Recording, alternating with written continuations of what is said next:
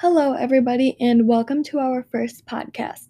Throughout the episodes, I will be diving into If Beale Street Could Talk by James Baldwin to build a better understanding of the novel.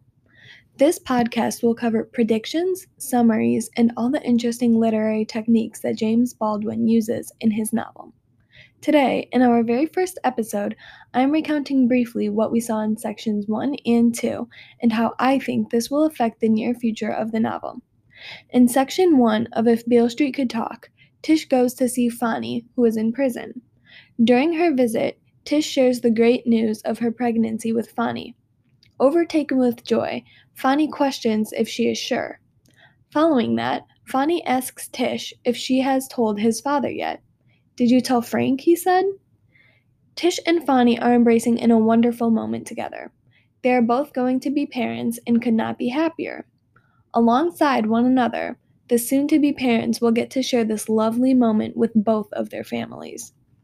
Also, as a child, Tish was acquainted with Fani's family, specifically his parents. She respects them and feels close to them. Tish reminisces one of her encounters with Fani's father. "Say hello to the family for me, Mr. Hunt." Tish felt connected to Fani's family and was always polite when talking to his parents.